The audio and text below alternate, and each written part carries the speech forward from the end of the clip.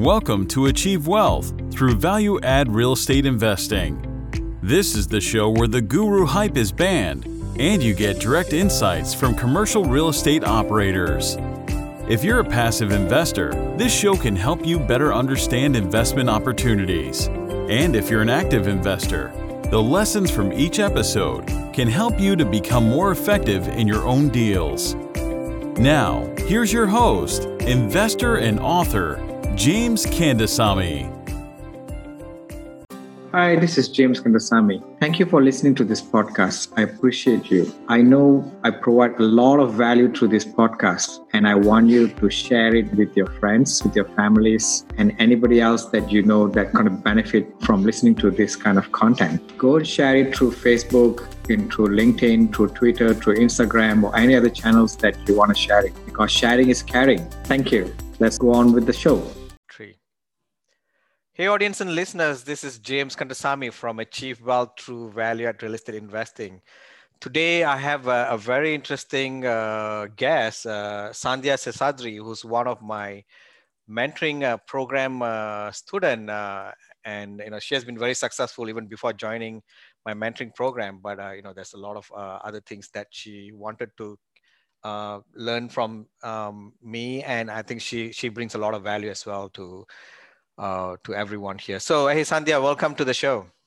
Thank you so much, James. It's such an honor to be featured on your podcast. Absolutely, absolutely. This is used to be 2019 top 24 real estate podcasts. I'm not sure what is the new ranking right now, but very happy to have you here. Why not you tell our audience where are you from and a bit more background about yourself? So I'm originally from India, and I moved to Dallas, Texas over 30 years ago. And I came here to go to college. I have an electrical engineering degrees and bachelor's and master's, after which I got my corporate job as an engineer. And a few years into the job, I realized very quickly that the business folks are the ones making all the decisions, and I have to just execute their strategy as an engineer. And somehow I didn't like that quite as much. So I went ahead and got an MBA that thankfully my company paid for. So with that knowledge, I also started investing heavily in the stock market. Then once I got married, had kids, it kind of made sense for me to go full-time into the stock market so I'd have more time for my family. And I had always been interested in real estate. And especially when President Trump took over, it was like, we all know he paid zero in taxes. So I wanted to find a way to also get close to paying almost nothing in taxes through real estate. However, I shied away from the single family rentals because I didn't want to deal with tenants, toilets, and trash. So when a friend told me that I could get into multifamily, which is buying large apartments, and I could do it in a passive way first, which helps me then learn the business without taking on all the risks myself, it made perfect sense. And so once I did a couple of passive deals, I was hooked, and I was like, okay, I'm going to continue to do this and hopefully get into the active side after that.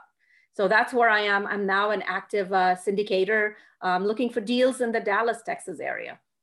Yeah, I think you are a GP like in 400 something units, and you are also a passive investor in like 17 deals. That's awesome. So we're going to go very deep into that because a lot of people are passive investors. 95% of the people are passive, and that's where a lot of even active sponsors start, right? So, but before we go further, what triggered me when you talk about your aha moment when you are an engineer and you realize all the business guys start making the decisions and you didn't like it, right? So that just reminded me when I did I'm an engineer like you, electrical engineer as well, and when I did my MBAs, when I realized that all the business people not only making decisions for us, they also make a lot more money than us, right? So, yes. Right. I mean, if you look at engineering and if you go to sales department, even within engineering, the people in the sales and marketing, actually, I realized they make more money and there's commissions, and because business is what makes the world move around. Yes, of course, we need engineers, but that's the reality, right? And I realized when I did my MBA that, there's a lot of people here and who's making a lot more money than what we think as engineers, or I'm sure in any profession, like when doctors, attorneys, lawyers, CPAs, everybody is within their own circle, and we think we are the best. We are very well. We are doing a really important job, which is true.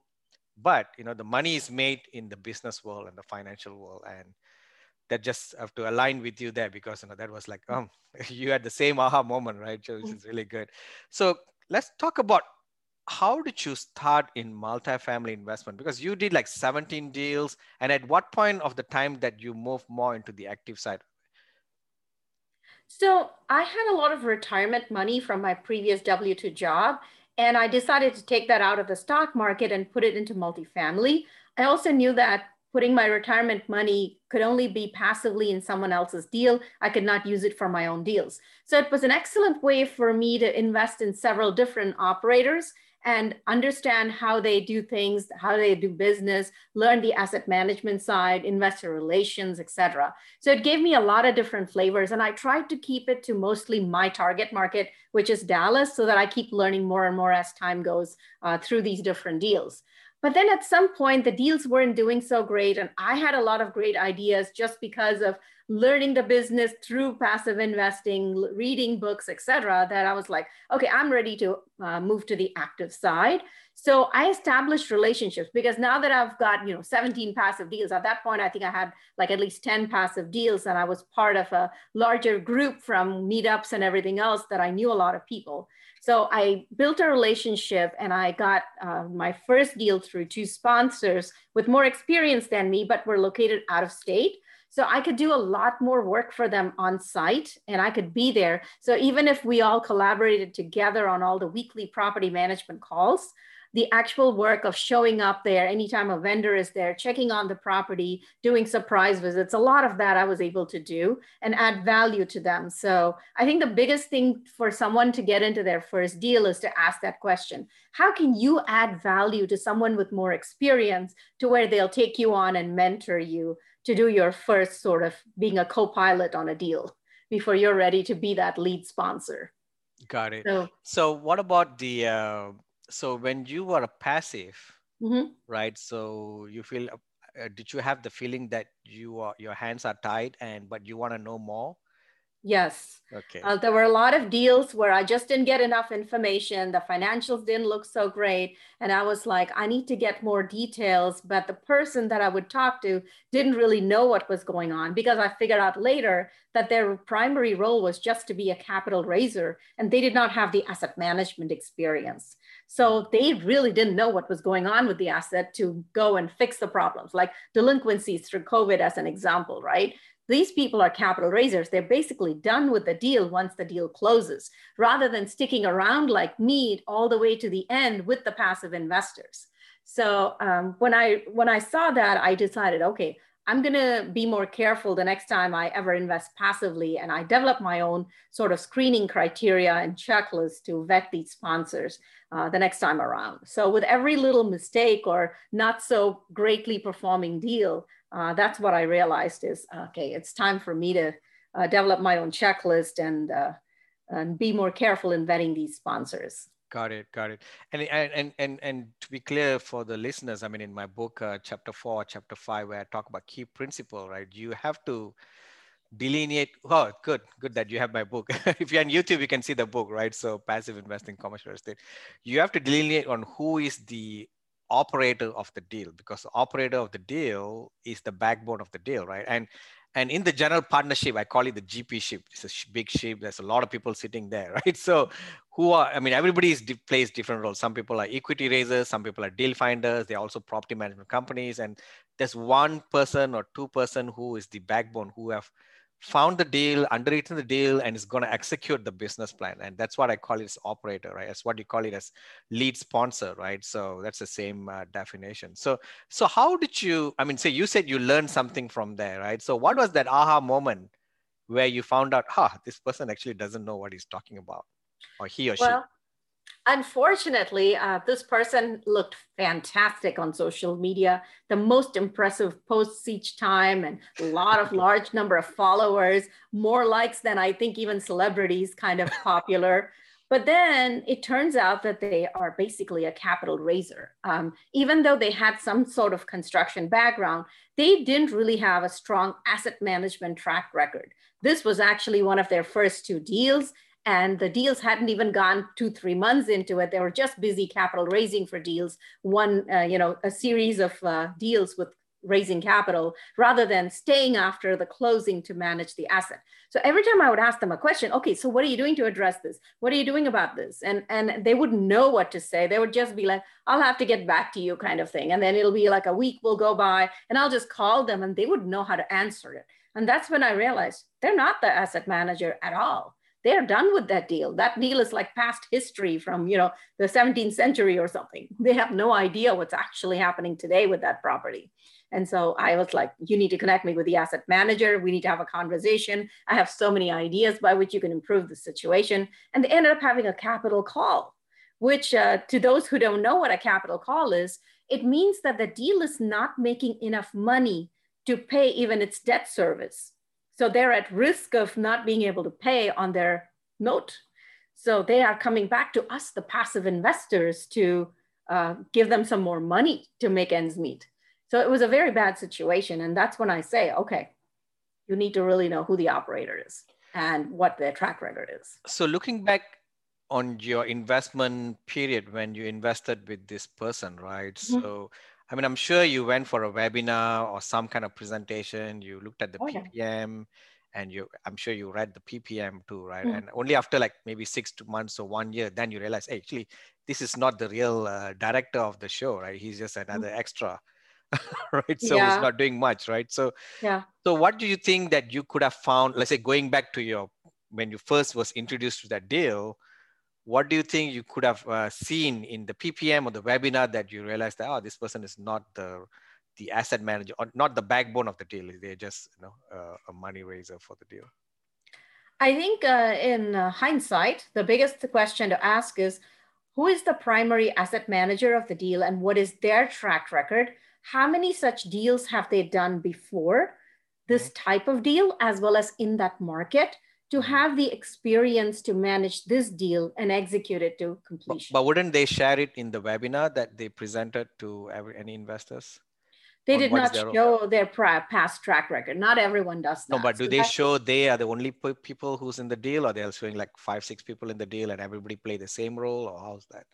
So there's different ways I've seen it done, but in that particular case, there were only 3 of them and they were all capital raisers. Oh. So it sounds like there's different sets of webinars for the same deal so that they don't show 7 or 8 people in a deal. So they just go in groups of 2 or 3 and make these presentations. So you were not shown all the players in the GP shape, which is pretty bad, I would say, right? Because yes, you're just shown that these are the 3 guys, but actually the 3 guys, they're just a money raising arm. They're not even, do not know who's the key guy. But what about the PPM? Did you glance it through and you missed that thing? Because PPM definitely will show some kind of org chart to show who's the key player, who is the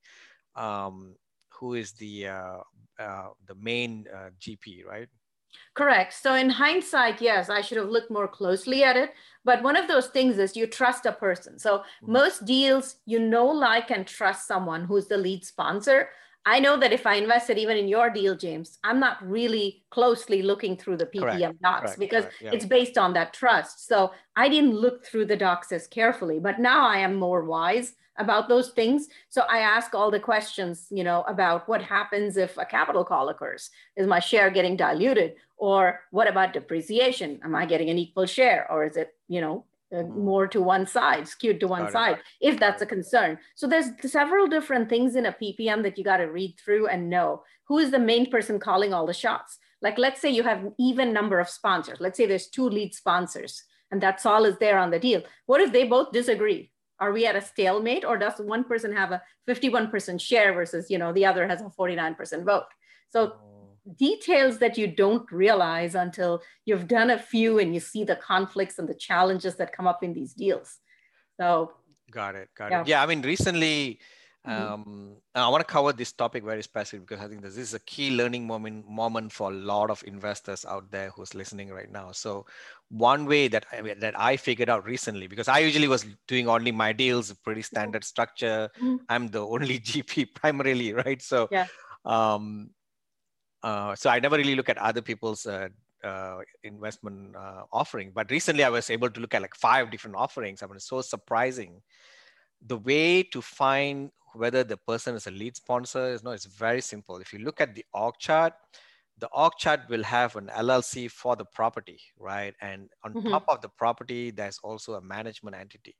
So whoever controlling the management entity is the operator and the lead sponsor. And anybody who's a GP at the property level, they're probably not the main person. I mean, they're probably doing some other function, right? I mean, not only equity raising, but they are only at the property level. So the guy on the top who's controlling the entire management entity of that LLC, of the property LLC, is or girl.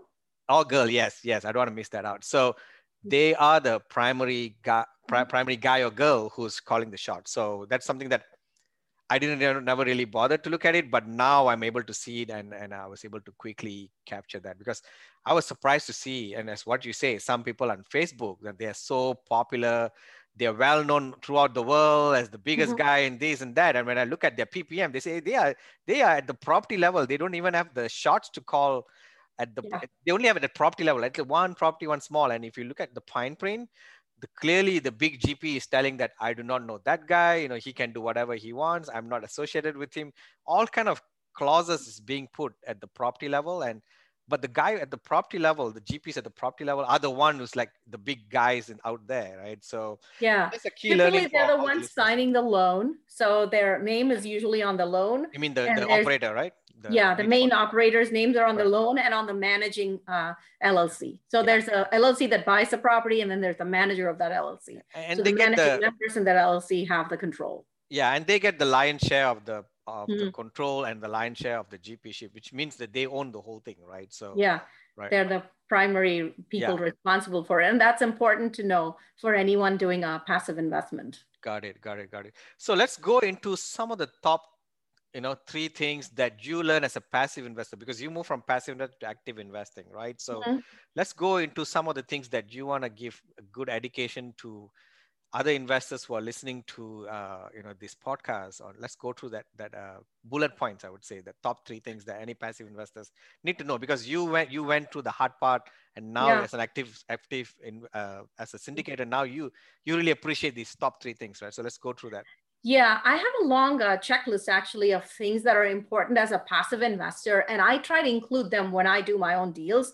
But the most important thing is basically the track record of the lead asset manager, the main operator who's going to be running that project. Have they done this type of deal before and in that market before? Because they may be excellent running some property out in, Phoenix, and then suddenly they're new to Houston, and they may not know, because even simple things like the geography of that area can influence the types of rehabs you do and what the demographic is going to pay for. So knowledge of that market is as important. So their history of asset management in one of those markets is very important in that submarket. So I definitely look for that. So the track record, how do you determine the track record? I mean, you have to ask them for it. If they don't provide it to you, you definitely have to ask them for it. Don't they share it in the webinar? Like, what is their track record? How many units they have done and all that? Not everyone shares it, right? So that's where you have to ask that question. And I have prepared my own checklist, and I basically send it to the sponsors and say, please fill that out if you want me to invest passively in your deal now. Just like they have an investor questionnaire for me, they want to know if I'm, suitable enough to invest in their deal. Now I send them back a reply saying, please fill this out for me and give me references of some passive investors. Now, usually people are going to give references of their best people, right, who really like them. So then, but I know the names of the properties now that they have sponsored. So now I can use my network now to find out more about them. So I actually use that data to vet these people well before they present me with a deal. So anyone presents me with a surprise deal, like I just met you today and tomorrow you're going to present me with a deal, forget it. That's not going to happen. So I've developed that checklist mainly to protect the passive investors. And now that all my retirement money is sort of tied up now in these deals, I'm really moving completely into the active side.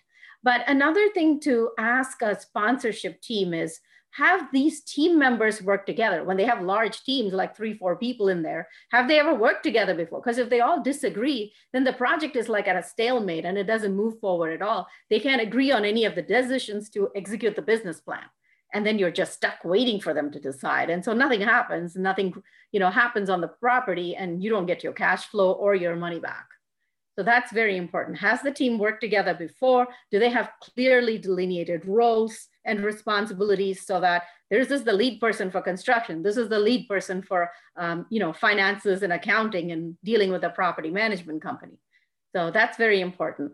I also like to stay away from very large teams. So I only like to invest in deals if they have 2 or 3 GPs, and I'm trying to do the same thing. I don't want to have a team of 6 or 7 people, because by the time we all agree on something to make a decision, it's very difficult.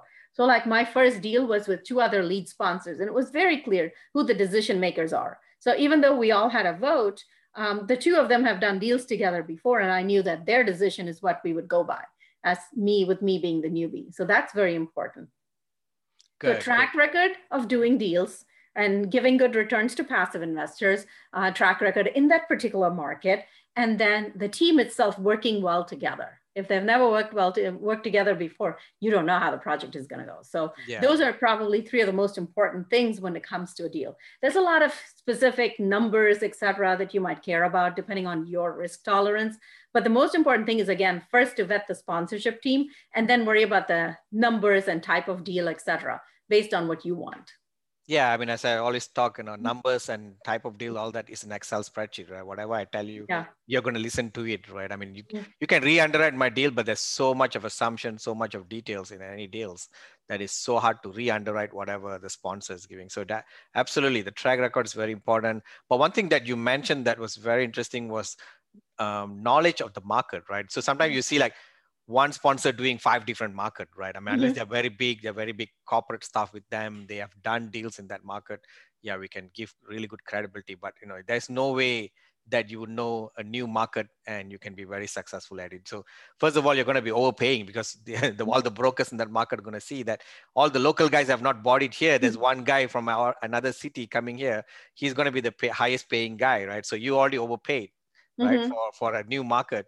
Second is you wouldn't know the area pretty well. I mean, and you don't have a presence there too, right? So it's going to be, that's multiple challenges to start on a new market, but that's a really good point. Like, I mean, people who are starting in many different markets can be a problematic other than focusing on a few markets, which they know very well, right? So that's good. That's good. So as a passive investor, right, when you're a passive investor, you said you realize a lot of inefficiencies in the P&L financials, of the deals that you invest in. How did you approach to the active investor? Say that, hey, can you look at this? Because sometimes operators or active investors, they don't like being questioned, right? So, but so how did you approach that? No one likes being questioned, but I think that as a female approaching someone, it's a little bit less threatening than as an experienced operator, James, who knows what he's doing, And I don't think you invest passively in other people's deals. But my question is more of, okay, I see that you have a problem. You have a continuing trend of delinquencies. What are some ways that you plan to address your delinquencies? It's a simple question to ask. And depending on how they reply, instead of saying, I think you should do this, you say instead, well, I'm invested passively in this other deal and they are doing this. That seemed to have helped them. And their property management was able to contact this agency that was able to give some rent relief. You kind of go long-winded and very, a very smooth way of saying that. Say, that might save us a lot of money. Have you tried that?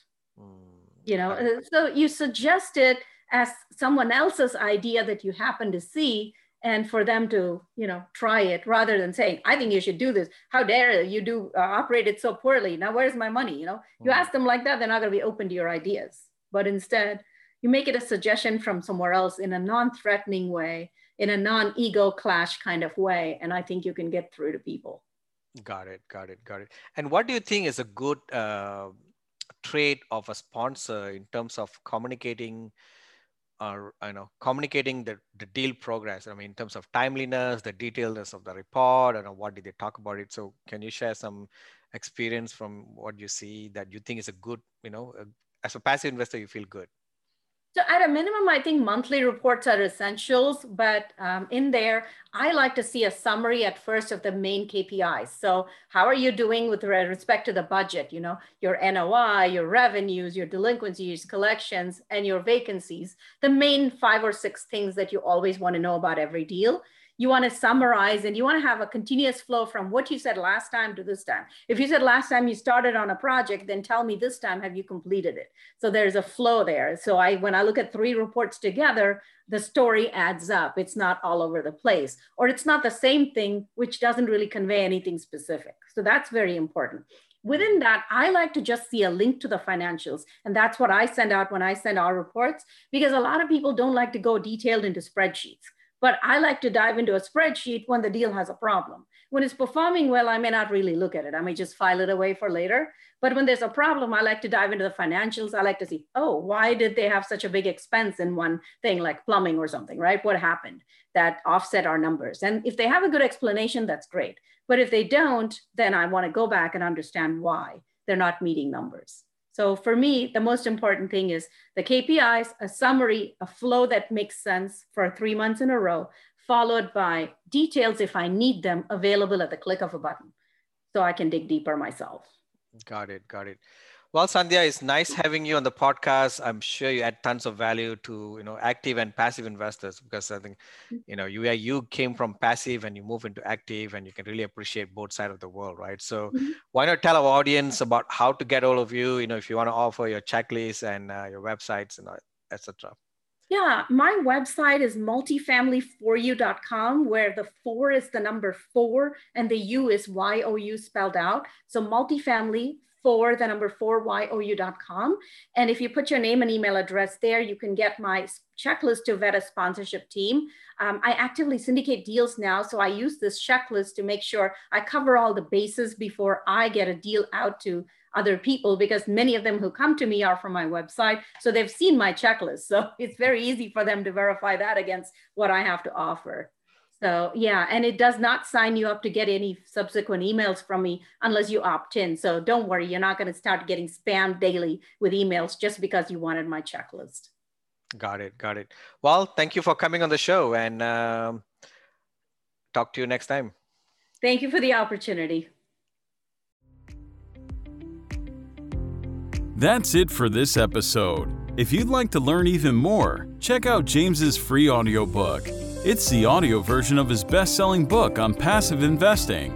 You can get the audiobook completely free, along with other valuable resources, by visiting www.achieveinvestmentgroup.com/free audiobook. Also, be sure to join our Facebook group too. To find it, just do a Facebook search for Multifamily Investors Group. Thanks for listening. Join us again for another episode next week. See you then.